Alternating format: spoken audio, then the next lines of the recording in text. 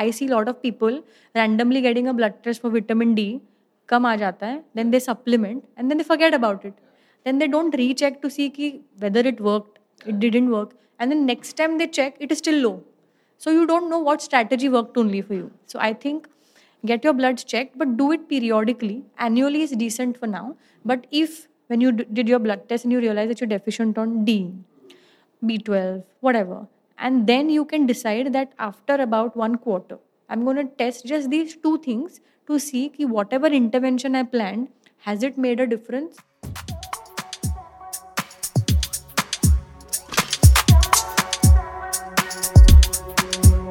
Hello everyone, this is Vikas and you are on a Run With It page. This is episode number 121, that is 121, and so it had to be special. Today I have the pleasure of speaking with Mihira Khopkar, who is the lead sports nutritionist at Reliance Foundation Hospital.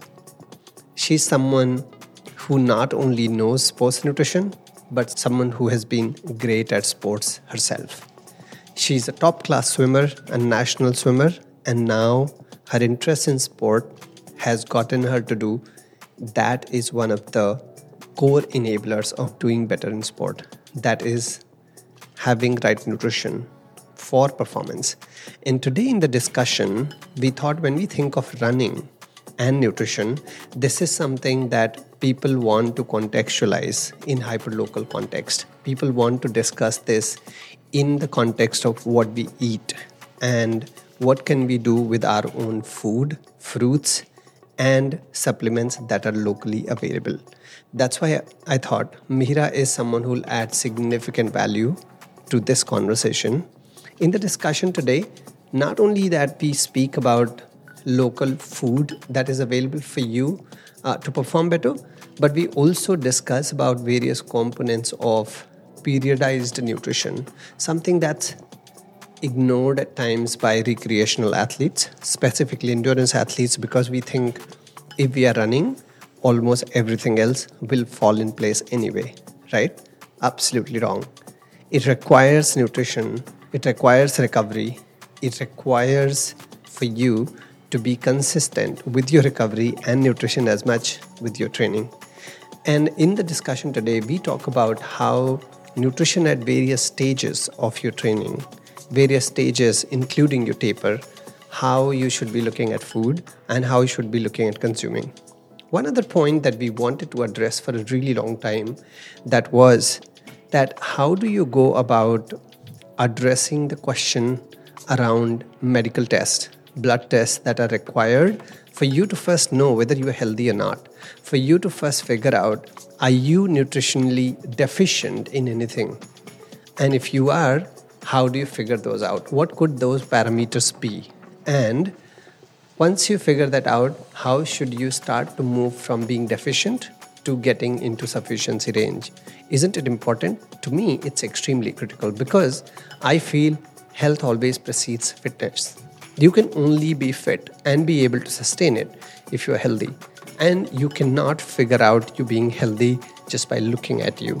It requires blood work. It requires number of tests that will tell your human physiology, that will tell a lot about you and your health. And that's all of it is what we discussed today with Mihira. I want you to be very attentive and listen to this conversation. I also want you to pause, rewind on certain occasions when Mihira talks about what kind of tests you should be conducting. I think these will be instrumental for you to be able to figure out your baseline and then take it from there. Let's enjoy our conversation with Mihira today and be a better runner, be a more informed runner by the end of it. Let's go.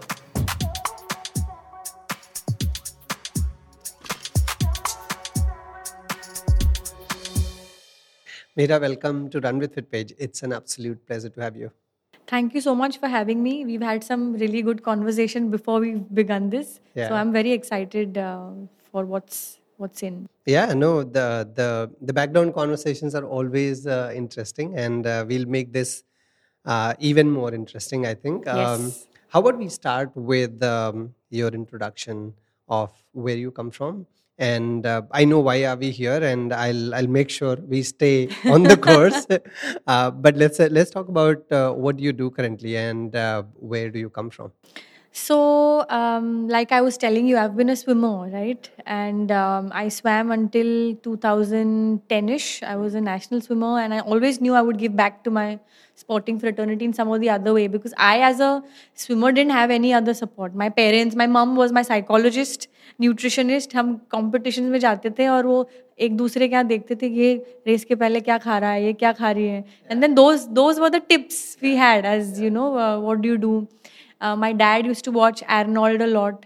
तो हम मुझे egg नॉग भी पिलाया है, कच्चे अंडे भी मैंने खाए हैं, सब कुछ करा है. So I think from that journey I learn that we didn't have any support.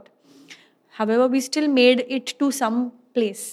But I think if we had enough support, could we have gone to another level? Right? So I think that's where my thought process was. I did my bachelor's in dietetics and master's in sports nutrition, did a few more courses. And today I work as the lead sports nutritionist at Reliance Foundation, and through which we work with a lot of different federations. And we work with different athletes from athletics, from weightlifting, from badminton, swimming, all of these guys, and work very closely on their nutrition and supplement requirements. And like I said, like I was telling you about periodizing them, I think that's one area that I'm very much passionate about and interested in, because I feel like if the training is different, then your nutrition should be different. So that's the impact I'm trying to bring in my little way with the athletes I meet. Super good. And we'll get to periodization in a bit, because that is pretty relevant to our conversation. Our target group, primarily our listeners, are long distance runners. Some are fairly fast and some are good. Some enjoy. Uh, and one thing that's been common is we want to be better. We want to be improving from wherever we are. And one of the interventions we want to look at is optimizing our nutrition. And I thought we'll talk about that today from a long distance running point of view, how nutrition can be different, how sports nutrition can be different than normal nutrition. So how about we start from the very basic? What is nutrition, and is it supposed to be different when you are running, training, versus when you're living a normal life? To start with, what is nutrition? I think anything we eat should nourish us. Simply put, Yeah. the food on the table should nourish us. And whether you're a sedentary individual or whether you're somebody suffering from any clinical situation, or you're a sports enthusiast or an elite, athlete, I think nutrition can be different things for you, because you're at different stages of life performance, as we'd call it. If you're a sedentary individual, nutrition is still very important, because you need it for, the basic mechanisms of your cells, your organs, your metabolism, all of that. And I think we are, again, I'm not sure about the facts, but we are leading towards becoming the number one country in terms of obesity, right, in the world. So I think so much importance to health has not been given, and nutrition is one thing that's universal, right? That's one thing that we all can control. We can control what we eat. And if that is one place where we can make some changes, I think it can impact a lot in terms of body composition, help reduce body fat percentage. That will further reduce a lot of inflammation and keep us away from all the diseases that are as a result of obesity. So that's one message I'd like to give people who are watching in terms of sedentary individuals wanting to make change in their health. I think clinical population group is a group that requires special nutrition strategies if you are suffering from an underlying clinical condition. So if you have some issues with respect to renal issues, kidney issues, diabetic individuals, hypertensive individuals, individuals undergone cardiac issues, for all those cases, you'll have a very specific nutrition strategy that you'll follow, so that you not just recover from that condition, you also prevent it from aggravating in the future. So that's for clinical side of things. The other aspect, like you said, is the sports nutrition population group. Sports in itself is so dynamic, right? We call it sports, but there are so many different sports. And I know that we're talking about long distance running, but just to highlight that the energy systems, the exercise physiology, the way your systems react with the exposure of different trainings will trigger a lot of changes in terms of what fuel you use. So, as a long distance runner, I think the reliance on stored carbohydrates and stored fats as triglycerides is humongous, right? The longer you run, the more reliance on fats increases. So, what your nutrition strategy should be, because you're in an aerobic energy system, you need oxygen, you need to have better aerobic capacity, you need to ensure that you have a carbohydrate source of fuel constantly, ensuring that your paces are kept at.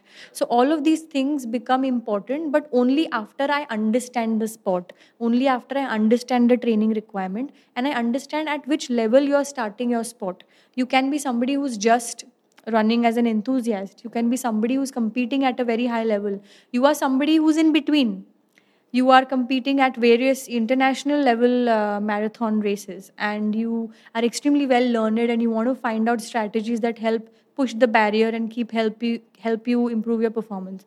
So a lot of these factors play an important role in deciding what nutrition strategy works for you. And just to sort of extend that a little bit, what age you are, gender specific requirements are different, your anthropometric and body composition measurements, like I touched upon, how much body fat do you have?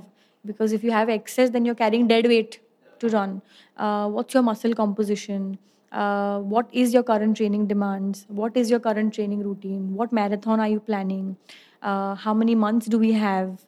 What sort of supplements are you using? So all of these things need to really be taken into account before we consider the sports nutrition aspect and side of things. Yeah. Sorry if that was too long. No, that was not, and it is leading to where we are going, and so it makes absolute sense. I also like the fact that you said the nutrition should and must nourish you. It is the primary reason that we consume nutrients is for us to be nourished, and in a very holistic way, right? We should not only feel full, not that that our body is giving signal that you're full, but rather we should be, for us to live healthy and better, we need to be very well nourished. Uh, what happens is, and primarily RTG that listens to this podcast is, they come from possibly a background where they've been sedentary at some point or most of their lives. At some point they realized that now either the middle age is hitting or they need to get started to take some weight off. From there it starts, and very quickly it becomes a habit for them to aspire to become a marathoner and longer distances, for example. But in the process, what happens, the sufficiency of nutrition that should have been even when they were sedentary was not met. And now the gap starts to become bigger because you start to perform and you start to stress your body even more. And you think that just because you're running, magically everything is going to turn positive and everything that you eat is going to be digested the way it should be, and things like those. And I think we should spend some time there before we come to the point of periodization, like getting to the baseline. That's the right baseline before they even get to do anything else is extremely important, in my opinion. And I wanted your help to understand, suppose someone is getting on a training protocol for several months, for example, and they want to make sure that at least they are in sufficiency at that stage. What are some of the things they should keep in mind from nutrition point of view? I have seen questions and issues coming that I think just with some common knowledge could have been avoided. Right, at times I find people being vitamin D3 deficient, but they are actually supplementing themselves with calcium because they think they It have has vitamin D. yes. So a lot of these things are coming up. I think we should try to myth bust some of these. What should be some of the things for them to consider to get to the baseline before we talk more Correct. about their performances? Correct. So, like you rightly said, get tested. That's the best way to begin with. Matlab, what's happening inside, we don't know. So, best thing is to get tested. And I say get tested in 5 ways. The first way is anthropometry. Look how much you weigh first. And not from the perspective of, I mean, I know that we've grown from the fact that weight is not the only indicator of obesity and all of that, it's body composition. But for an athlete, weight is still significant, because even if you're somebody with higher muscle mass, low body fat, and you're a long distance runner, that may still not always work for you, because you're still carrying extra weight and spending extra energy. So weight is important to just check where you are. Body composition. So if you have an access to a really good gym, that has various body composition machines called as BIA, bioelectrical impedance analysis. Get on them, stand on it, and just get a report of how much body fat, muscle, etc. you have. If you don't have that, and if you have some money to invest, go to any hospital and they'll usually have something called as a DEXA scan, which is considered to be the gold standard in body composition analysis. It is expensive. I think between 2,000 to 3,000 rupees is what it costs. But twice a year is something that you can look at making this investment if you can. If not, the BIA machines available in gyms can cost you between 500 rupees if you're not a member. If you're a member, it's free of cost. So these two things. So get tested on that. So we'll know exactly हम कितना excess body fat we are carrying. So we know how much we want to drop and we can make some goals based on it. The third thing is get your blood checks. So there are various parameters you can get yourself checked with. And as an annual checkup, if you're in the middle age group and you want to start running, I think any which ways annually you should get all your panels checked. So you know where we are and what intervention you're making, if it's making any difference. Because I see a lot of people randomly getting a blood test for vitamin D, कम आ जाता है, then they supplement and then they forget about it. Then they don't recheck to see ki whether it worked, it didn't work, and then next time they check, it is still low. So you don't know what strategy worked only for you. So I think get your bloods checked, but do it periodically. Annually is decent for now. But if when you did your blood test and you realize that you're deficient on D, B12, whatever, and then you can decide that after about 1 quarter, I'm going to test just these two things to see ki whatever intervention I planned, has it made a difference or not. So that's very important. You can do different tests from CBCs to ESR to a liver profile, kidney profile, thyroid profile. All of this can become one diabetes profile as one panel. But endurance specific tests that I think you must do would be things like your vitamin D, vitamin B12, folic acid, and iron studies, ferritin. So these 5 things I would include as a panel apart from the basic health checkup that you do anyway, because these are very direct markers of endurance performance, right? If you're deficient in these things, because there's some or the other way they make your RBCs and then they make your hemoglobin and that defines your oxygen carrying capacity. But if you're deficient in all of this and aap lage ho, you're training very hard, you're clearly not making the most of what your body can do. So get these checked for sure and get it checked every quarter, if not at least every 6 months. So you know, I mean, especially if you're a proper hardcore marathoner, then at least quarter or 6 months up kar lo. So you know whether you're in that sufficiency range. The other thing I'd like to highlight is that our goal now is to not be deficient. Our goal is not being optimally sufficient, right? So I think we need to change our focus because that changes the narrative only. We want to look at optimum performance. We don't want to look at preventing a deficiency, right? So when you look at that, then you're in the game of performance. So I think these 5 things are very, very important to do. And after that is done, Just there, yes. sorry to cut you off because this is so important.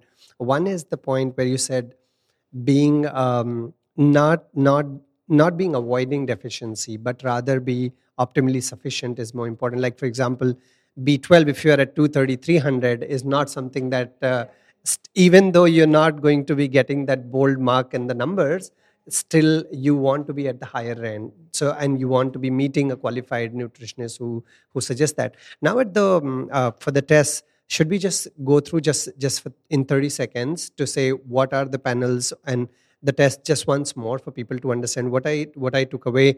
People should start with basic CBC. Then of course I also think that they should look at their cardiac profile, of course.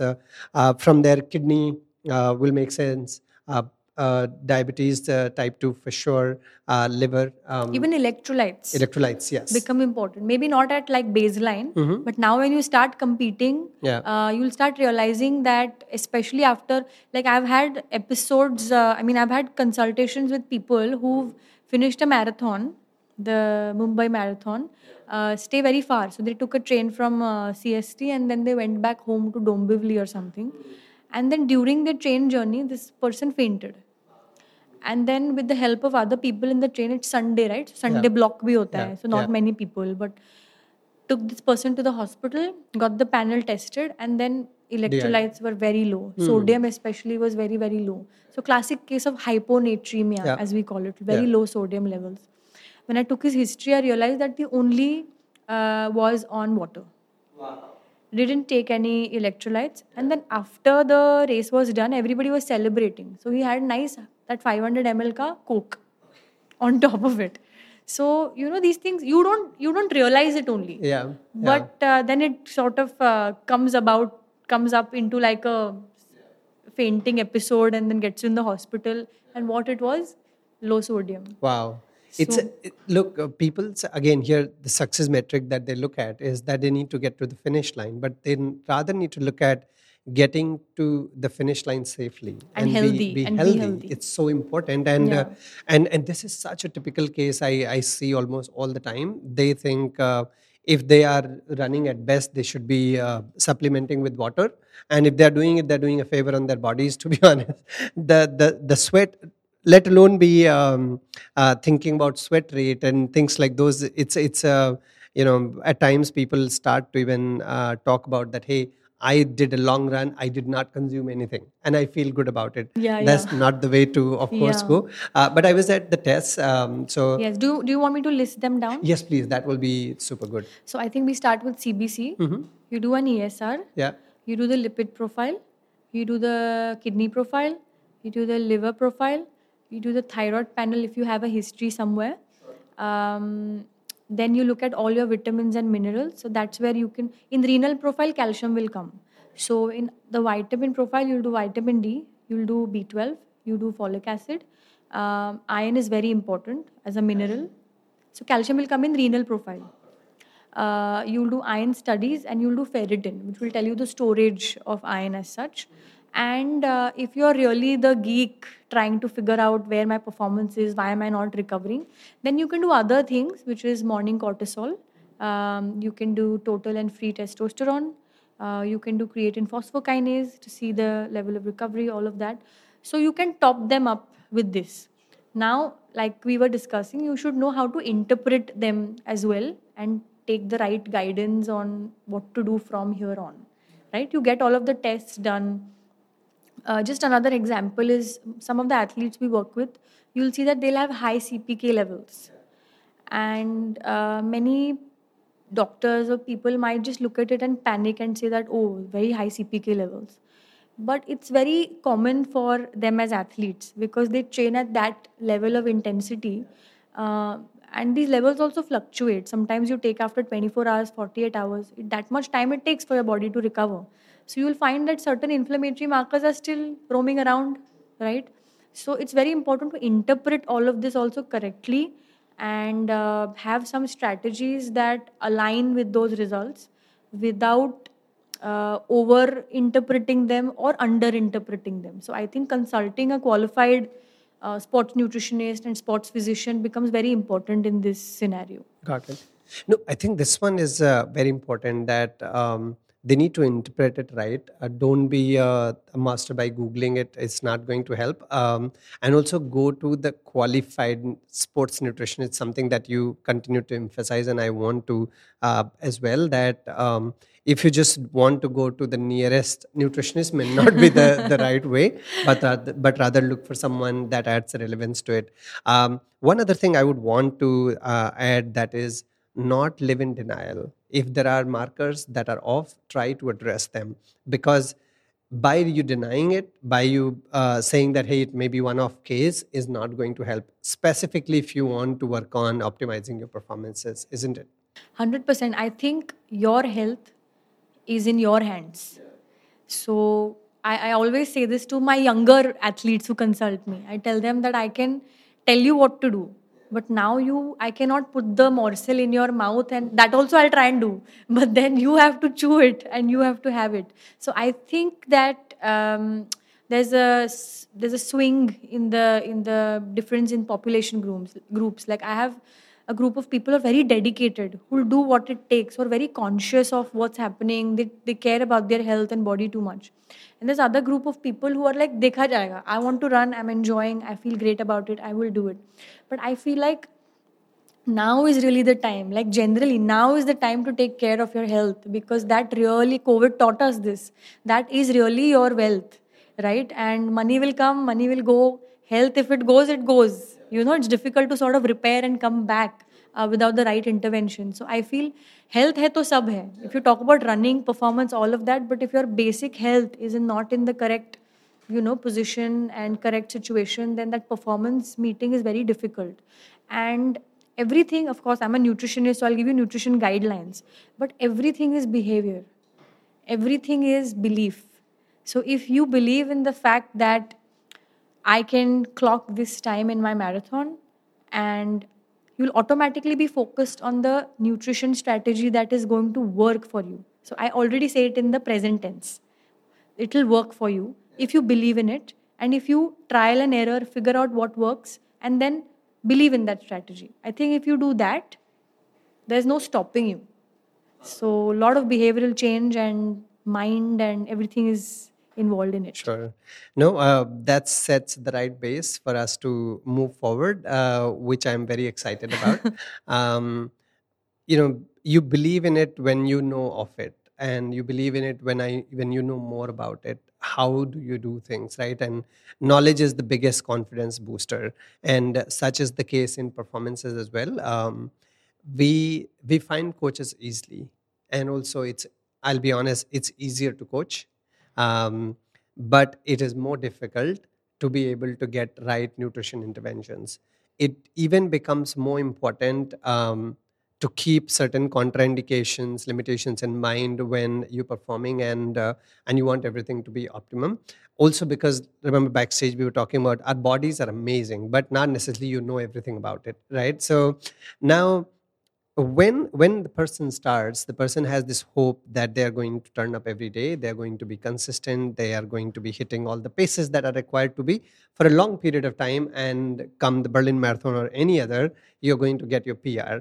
But here comes your immunity is compromised, your HRV goes down, you see number of markers are off, and you start to see you're either overtrained, your nutrition is not right, you're not sleeping well, etc. When we think from nutrition point of view, as you get on to your marathon journey, how do you periodize your nutrition? And I'm talking also from the point that much similar to when you coach. You start to first look at building base. As you build the base, then you start to bring power and speed. You start to look at peaking thereafter, which you want to sustain, and then taper. And right then you turn up to the race, and then you recover. Right. I know for sure it's very similar in nutrition and a lot more complicated, of course. I wanted to go through that journey with you. How do you think one should approach their marathon journey at different period scales, and what should be their nutrition strategies? And we can pick up one by one. And of course, I'll have more questions as we progress. Perfect. I think you built this foundation really well when you sort of said that you want to build the base, then you work on speed and strength, then you sort of are in a phase, or you're first doing mileages, then you're doing speed strength, and then you're doing taper, and then that's your race. So I think if you just take these blocks, your nutrition goals should also be aligning with these blocks, right? So you periodize based on which race you want to run and which race you want to peak.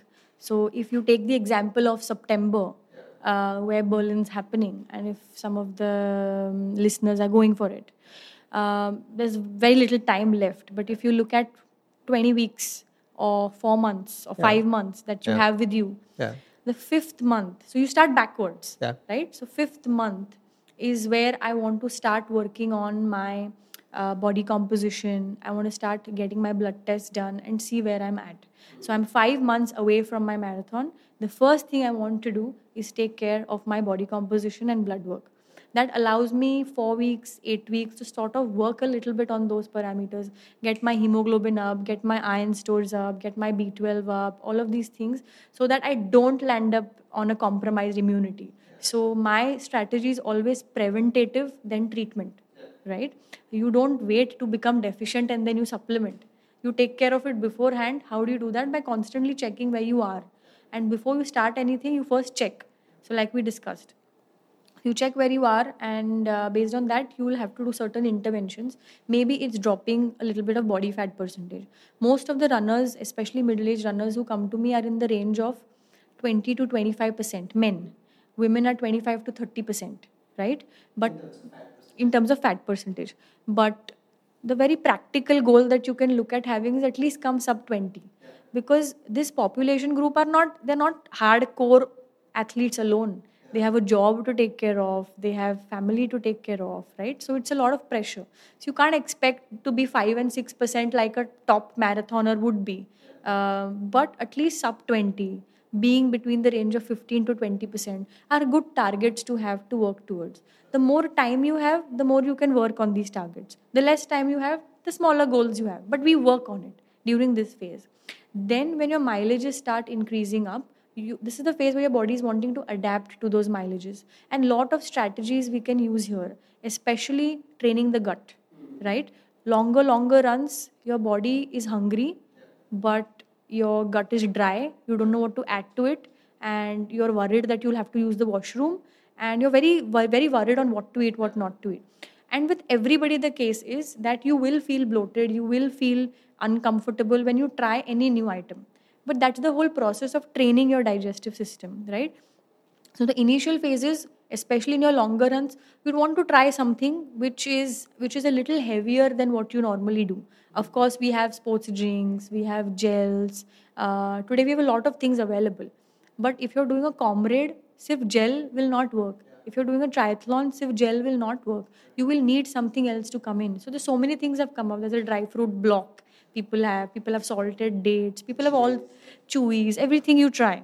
But this is important that you start trying in your long runs. See what works for you, what doesn't work for you, and then only then when you're confident, ki I'm going to do gels and I'm going to do salted dates. That's my strategy.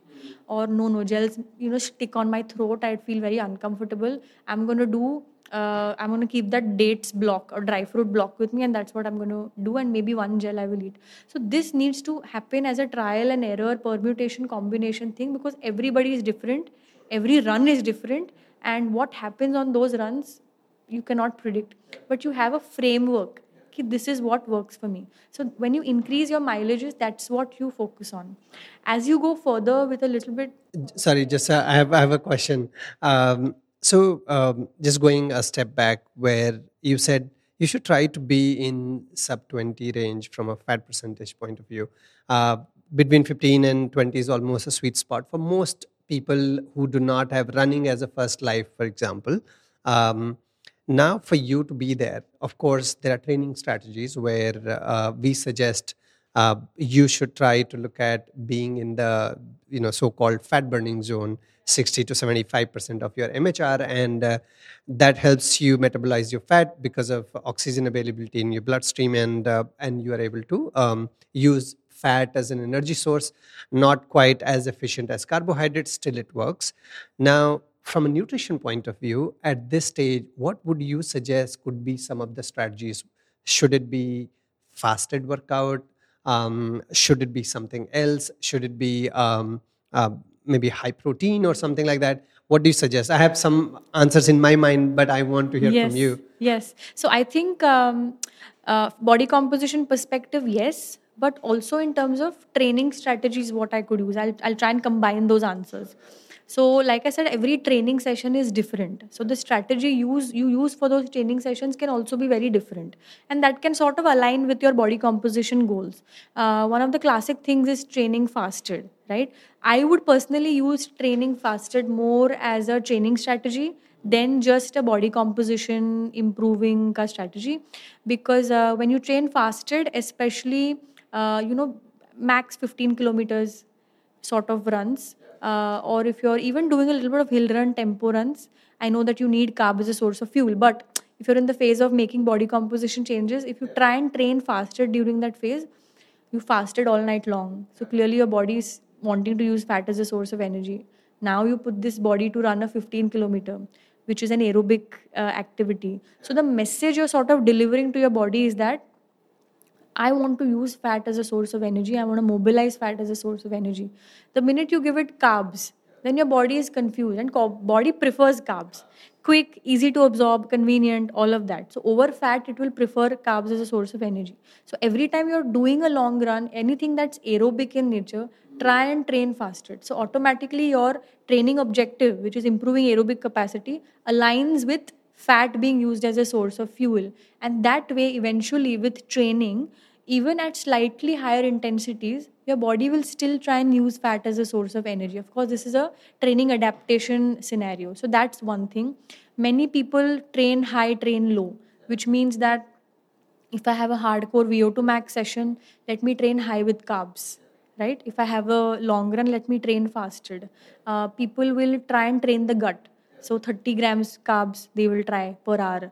For 60 grams they'll try. 90 grams they'll try. Like I know Eliud Kipchoge's entire sub-2 marathon, the way they planned their nutrition strategy, he was at 90 grams carbs, which is quite heavy, na? And very difficult to be able to consume and sustain for 2 hours. For 2 hours. Yeah. Those 90 grams are very, very heavy to have. But of course, he was using a gel that has that was built to have this hydrogel sort of technology, Morton, and that sort of made it little easy for him to sort of digest versus the classic gels that are available in the market today. So you can use various strategies, to sort of adapt. Body composition related stuff, you might have to use training fasted. And of course, you can throw in, let's say, an L-carnitine as a supplement, for example. So not just the fact that it can, fat loss is a small effect that it can give, but the fact that it can help mobilize more fat cells into giving energy. So carnitine acts like a gatekeeper. So without carnitine, with carnitine. Without carnitine, very arbitrary. Let's say you take 10 fat molecules and they've burnt into energy. With carnitine, you probably have access to more of those going in at the same time and giving you more energy. So you can use that as a strategy as well. Where should be this intervention before the training? At what stage? Like how many minutes before, etc.? So around 15-20 minutes before, 1000 mg of L-carnitine is more than enough. Okay. But you need to be training fasted. Yeah. Right? If you take a banana and you have carnitine, no point. Yeah. Right? You can throw in an espresso. Yeah. So put in a black coffee and put in your L-carnitine, train fasted. Classic strategy for fat mobilization, especially on your long runs. When you want to train your body to be more aerobic and use fat more as a source of fuel. Body composition के लिए ये सारा काम करेगा, but at the same time, obviously increasing a lot of fiber intake, protein intake, which is equally important. Fiber intake we'll obviously avoid before your Sunday runs because we don't want the tummy to be upset. But on all other days, the thermogenic effect that fiber brings to the table is good for body composition changes, as well as ensuring that there's some form of protein in every meal. And I feel that most runners don't consider only protein important, right? They know carbs is important for fuel, but not as much as protein, right? But I feel that that is really the key towards recovery, immunity, all of that. So your protein requirement may not be that much. Maybe it is 1.2 grams per kg body weight per day. Like for a 50 kilogram, it might be approximately 60 grams, 65 grams. But the point is that you have some good quality protein in every meal. So that 65 grams, you break it down into 3-4 meals and have. So there's a continuous supply of amino acids all throughout. ये ऐसे peaks or crevices नहीं हो रहे हैं. There's continued supply of amino acids, which will ensure recovery more than anything else. Sure. You talked about caffeine, and these are interesting nuggets that keep coming. Sorry, I'll keep asking questions, and we'll digress, but relevant to this conversation. Also, caffeine has diuretic properties, so it makes a lot of sense for you to consume caffeine in the morning. But I also think it should not be done almost every day, right? There is no need, because at some point I've seen your body starts to get used to it. Yes. So like I said, we discussed nutrition strategies for different blocks, but your nutrition strategy on an everyday basis also should be different. Exactly, yeah. So I would do an espresso carnitine training fasted in my long run based on how comfortable I am, 15 kilometer, 20 kilometer. Right. And then maybe now I start needing fuel. Yeah. But that's the place I will use it. Maybe I'm doing continued pace runs. That's the place I will try and use this strategy. But let's say if I'm doing a hill run, tempo run, VO2 max, a strength session, it's not required, because just use it for, it's important to know why you're using it, right? If you're using for fat mobilization, perfect. But if you're looking at just, I want my coffee, I'm getting up, I want my coffee to get, through the day, can you avoid it try to do it, because I generally also am a believer that first thing, don't have coffee. For that benefit, okay, we are trying to use it for something else.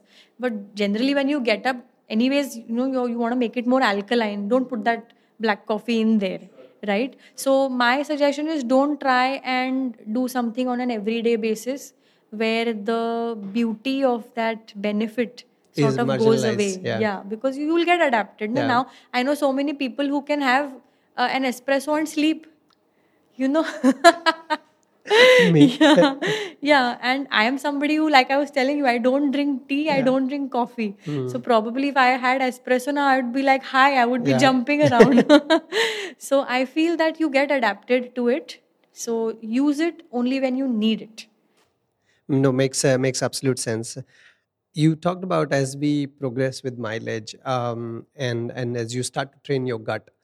This is one phase that's so important, because especially in marathon, if you have not trained your gut and you're going to try something new, you are in for a disaster.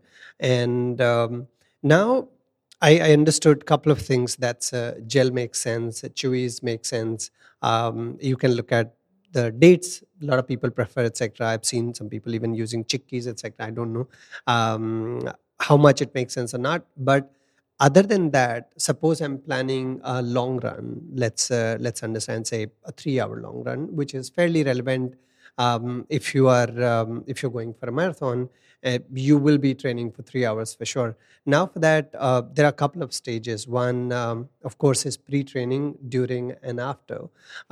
If we were to look at pre, during, and after, how would you suggest where should be our food intervention before training? At what stage, and what should that include? Should it be only carbohydrate? Should be a little more? And during training, of course, there are a couple of points you talked about: 30 grams, 60 grams, etc. And we can talk about that. But do you think there is a baseline where you can start from? And from an Indian context, um, we don't have access to almost everything, as well as our taste buds are different, and so we want to eat in a particular way. So how do I plan for this Sunday long run, or a mid long run, if not long run, for example? Okay, so what I can give you is a framework, and with that framework, you can do your own trial and errors and see what works for you. So or like I was saying, like I like to work from a very preventative approach. So a night before only, I will recommend people to start hydrating with electrolytes. So start well, so that you don't have to suffer anything during. So as simple as whatever you prefer your electrolyte strategy. There's so many brands available in the market today. You can opt for those, but start second half of the day before you race. Try it. Of course, you'll pee it off, you lose something, it's okay. But at least you've started the effort of building on to something. So do that a night prior. We are Indians. So we don't necessarily need a big carb loading and all of those strategies. At least this is my opinion. We don't need 7 days or 5 days of that process.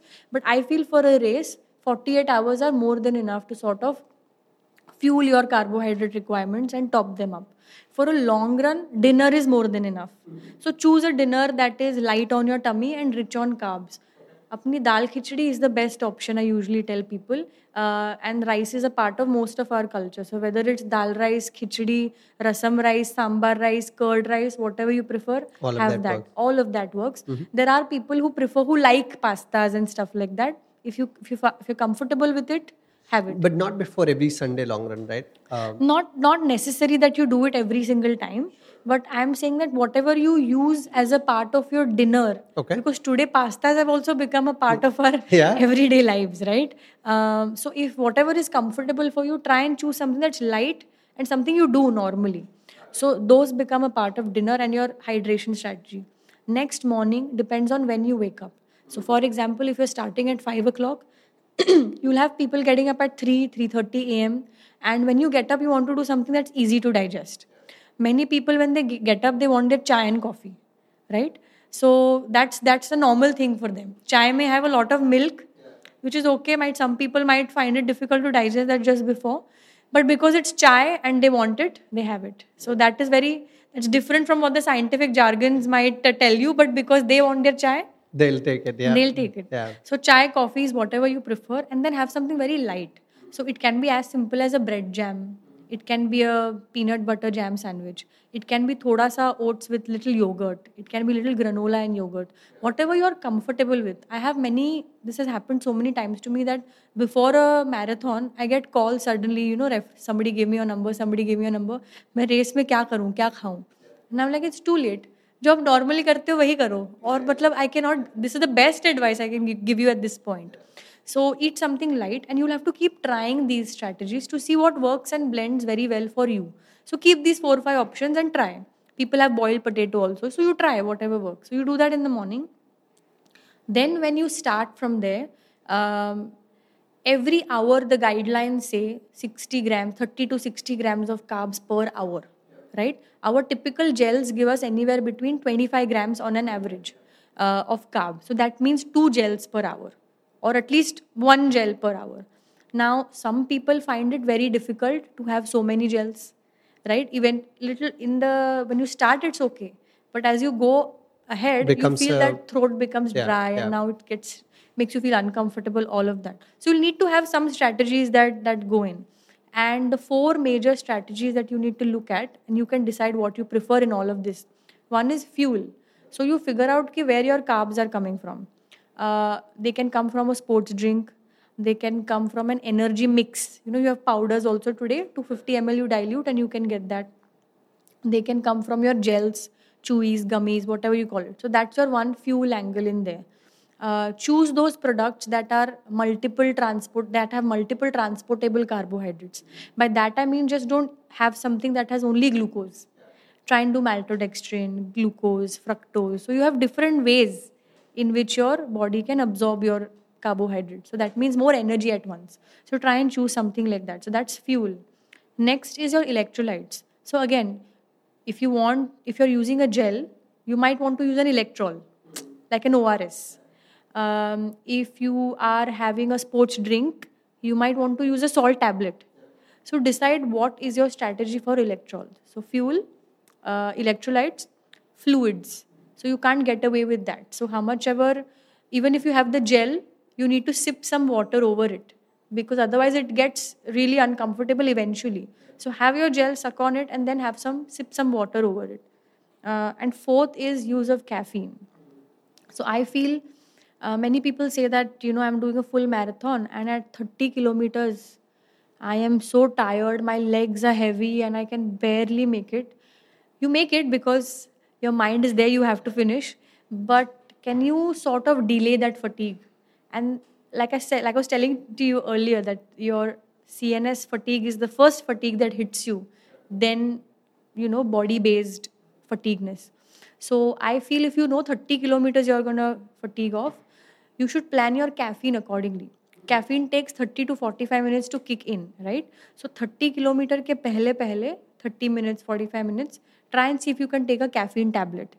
Today you have salt and caffeine tablet ka combinations also available. So you can pop those in, whatever, 100 mg odd. Take those in, so at 30 kilometers they'll be available. So what you feel at 30, now you won't feel.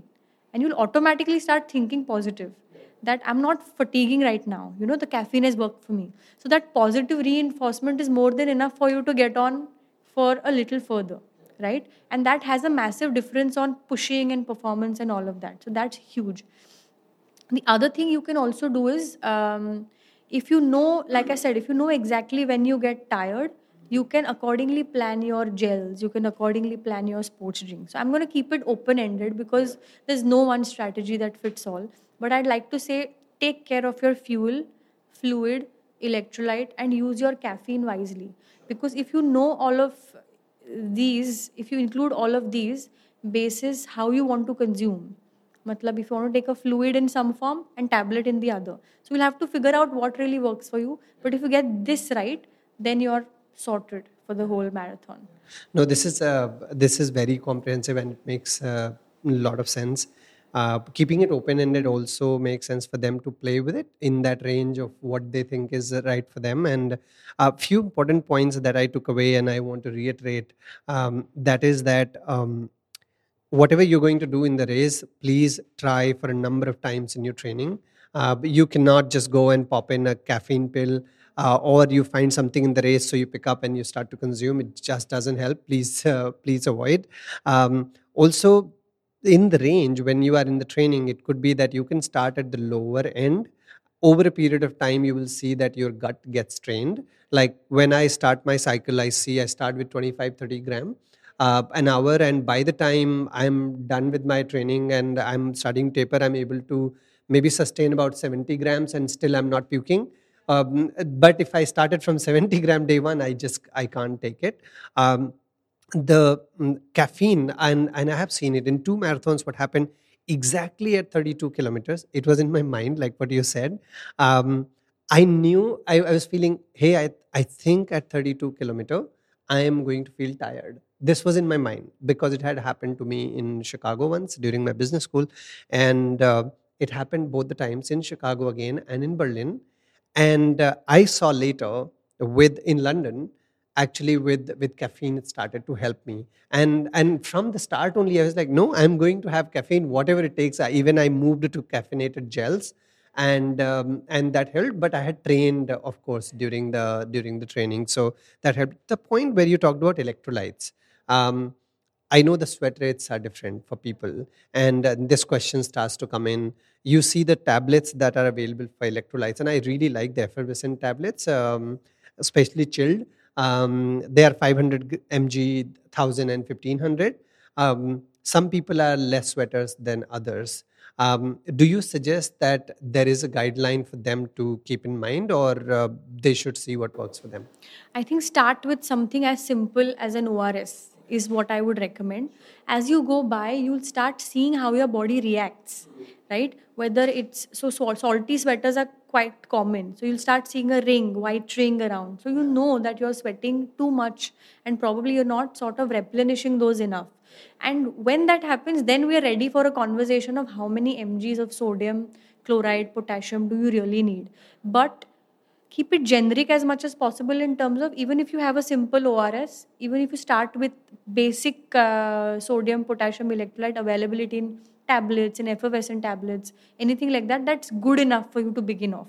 And then when you start experiencing some issues, that's when we know we need to intervene, but we need to get to that point, right? I feel that we need to make a big foundation which includes all of those things in the list.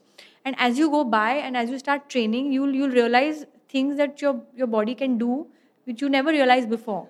So when that starts happening, then we are in for another conversation altogether. Awesome, awesome. Makes so much sense so far.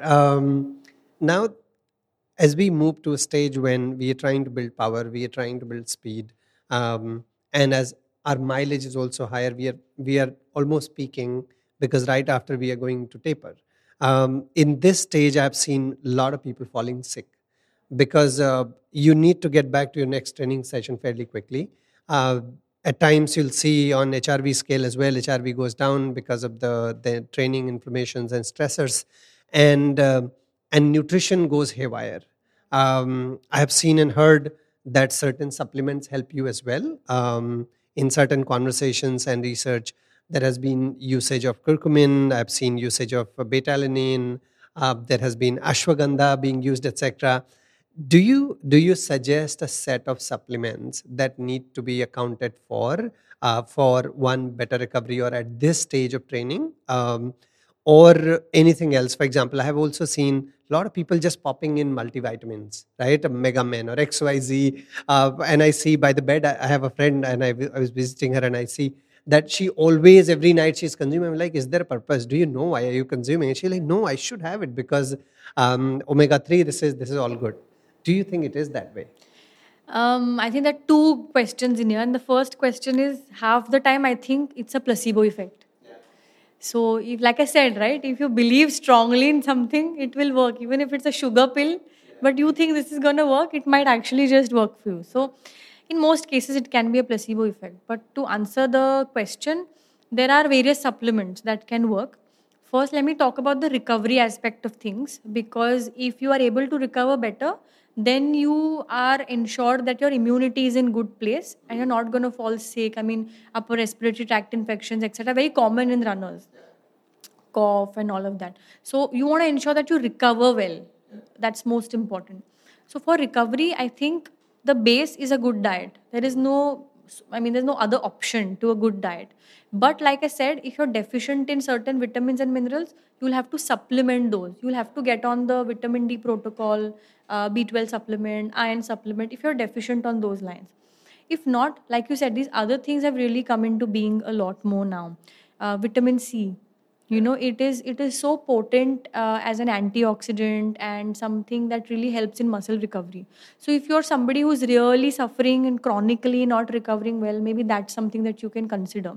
Of course, you have ashwagandha, but source it from the right place, and that can really help you because it's an adaptogen. So it's going to help you adapt to the load, to the intensity, to the stressor that you're experiencing, and can really help you as well. Curcumin, like I said, but I'm still a strong believer of put your haldi kesar in your doodh and then That's sleep yeah, at night because that Love will it. again make a lot of difference. Today you have globally you have curcumin in tablets and capsules available, Yeah. and then everybody sort of influenced on using those. But just go to your kitchen and you'll find half the things right there, I know, and right? it's also in our food almost all the time. All the Honestly, time, yeah, 100%. yeah. And even no, I know that it's not the season right now, but avlas, they are excellent. Like you take your avla and then just put it in a mixie. I know there'll be fiber around, but it's okay. Just gulp it down, and you have your daily dose of vitamin C in there. Like watermelon, great. It's rich on citrulline. It's great in terms of recovery. You have pineapple and papaya. They have enzymes that can really work in healing of your muscles. So supplements, foods, you should know when to do what, and if you do all of this, it can really help you with recovery. So that's one angle. The second piece with respect to performance, like you said, when you talk about speed and strength and all of these things, beta alanine acts as a great lactic acid buffer. But people don't know that beta alanine is a training supplement. It's not a acute performance supplement. It takes 8 to 12 weeks for it to start acting, because beta alanine, once you take it, it sort of combines with another amino acid called histidine. Then it makes something called as carnosine. And then carnosine is the one that makes all the difference. So it's a long process. So it's not doesn't happen overnight. So 8 to 12 weeks is what it takes. But even if you use it for 6 to 8 weeks during this block of, building your speed, hill runs, tempo runs, when you're focusing on speed, pace, all of that, it will make a huge difference. So 3000 to 5000 mg is a very rough range that I can give you. It can go higher, but you experience a lot of tingling, etc., and that can make you feel uncomfortable. So I try and suggest do a little bit pre, do half a dose pre, do half a dose post. So you get your daily dose in there, and you also get adapted to it. So if 3000 mg once that made you feel really like this, it won't make you feel like that a month from now. So that's a great supplement. The other supplement is arginine slash citrulline slash nitrates, typically. And again, I like to say that a beetroot shot does the same thing, because I'm a big beetroot fan. If you ever happen to meet a few athletes I consult, they'll tell you that the only thing she tells us is beetroot everywhere. But beetroots are excellent because of the nitrate content. And citrulline is the most potent form, even nitrates for that matter, that help you dilate your blood vessels. So, more oxygen, more nutrients are reaching the cell, and more lactic acid, carbon dioxide is eliminated also very well. So, the fuel delivery and the removal of waste is also very nice. So, I think beetroot or nitrates could also become a very important part during this phase. And yeah, I think these two things become important. And I don't know if you want to quickly touch base on creatine. I was just going to come to the mother of it. Yeah, so I feel that, again, I mean, I'll start with saying that strength training is also, I'm not an expert in training, but just to say that strength training is very important as a part of training in a life of a runner. And 2 times a week, 3 times a week, whatever you can accumulate. But so why are you doing that? You're doing that because you want to ensure that your muscles are strong, your entire skeletal system is strong, and you also recover better with it, right? And creatine, this classic concept of using creatine only for people who go to the gym, or those who are into bodybuilding or weightlifting and all of that, is a classic concept that still is around. But I feel, especially if you're a vegan or vegetarian, a very low dose, 1 gram, 2 gram, done every day, will also really help in maintaining your muscle strength and ensuring that you're recovering well enough, ensuring that you don't land up getting into injuries. So creatine becomes a very important supplement. You don't necessarily need to do, there's a loading phase and there's a maintenance phase, all that jazz you don't need. But some supply is very important to sort of keep your strength going and keep your recovery going. Sure. And is this something that can be done through the entire training cycle, or should be done in a particular period of it? I think you should do it in a particular period. So, based on what you're working on. So, for example, if you know that this phase you're working on strength and a little bit of speed, then it's a good time to do creatine. But when you're looking at aerobic endurance, where your focus is only building mileages and aerobic capacity, that time it won't help. So, like I said, like it's important to use your supplement basis the training you're doing, and the training objective should align with your nutrition strategy. And if that is done, then you're in for benefit, because today Dr. Google tells us everything. It tells us creatine is good, this is good, that is good, all of that. But what we don't know is, when is it good, and how much should I take it, what product should I buy, which type should I buy, where do I go about buying these products. These questions it doesn't really answer. True. Um, I also wanted your attention on your book, which you have focused significantly around these products. We talked about it briefly earlier backstage. Do you want to talk about that book and how should people access it? Because I think after we spoke, I spoke with someone outside, and I know she has read your book, and and she's our nutritionist, which is good. So Okay. so I thought we should spend some time on it, and why it will be good to runners. Yes, thank you. So the book is called Faster, Stronger, Higher, and it's a book on periodized nutrition strategies for the track and field athlete alone. It's a first of its kind book in our country, especially, and especially focused on track and field. So all the long distance runners who would be listening to this, there is one chapter for you, but it's a track and field book, so it includes everything from throws to sprints to jumps to middle distance running to mixed events, all of that. But it's divided into three parts. The first part speaks about the foundation of nutrition. So here is where you'll have a lot of information on macros, micros, and I've given it in such a way that if you want a calcium source, I've given you 10 sources with the milligrams that it contains for every serve. So you know exactly what to take and how much to take. So that will be very informative for you to build your base. Then it goes into periodized nutrition strategies, where I've phased them into 4 training phases. So you have the general preparation phase, you have a specific preparation phase where you work on strength and speed, like you said, a pre competition and a competition phase. So a taper phase, and then you go into the race. So I've sort of built it into that, and I've built within that also, I've given you various options of training. So today, if you're doing a long run, this is what you take pre, during, post. Today, if you're doing a hill run, this is what you do pre, during, post. If you're doing a continued pace run, this is what you do pre, during, post. If it's a flexibility recovery session, this is what you do. So I've tried to give it to you in an easy to understand and practical manner, so that you just have to look at, where is my long run, okay, then this is pre, during, and post. So something like that. And it ends with a chapter or a phase of special conditions. So if you're a female athlete, what are the considerations that you must have? If you're a vegetarian athlete, what are the conditions you must have? If you're training at altitude, what should you do? So those bits and pieces I've added towards the end. So Awesome. yeah. And is it available online? Can people buy It's on Amazon? available on Amazon, yes. Okay. Awesome. We'll also provide the link in the show notes, and that will help people purchase.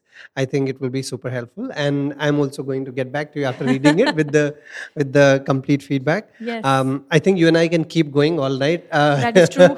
And with the your permission, we'll try to do maybe a series that will help people understand more about nutrition. Also, after this episode, we'll seek feedback of what they want to hear more of, and then we can cover in the subsequent visits. For today, I think this is more than enough, and thank you so much for so sufficiently putting it all together, and spending time with us today. Thank you so much for having me. I've enjoyed talking to you. It doesn't feel like a official podcast. Yeah. It just feels like a conversation we are having. So I've loved speaking to you, and I really hope that the conversation we've had makes some difference to people who are listening. And please come back with any feedback you have, and then we can come and build some topics that really make any significant difference to their lives. Wasn't it insightful? Oof. It was so much of information, but all of it was totally worth it. Mihira is outstanding. She has promised me that we will create a series of content on nutrition. We can do this together, but for that, you need to let me know what are some of the topics that you would want to hear about from Mihira. What are some of the points concerning nutrition from a running point of view that will help you?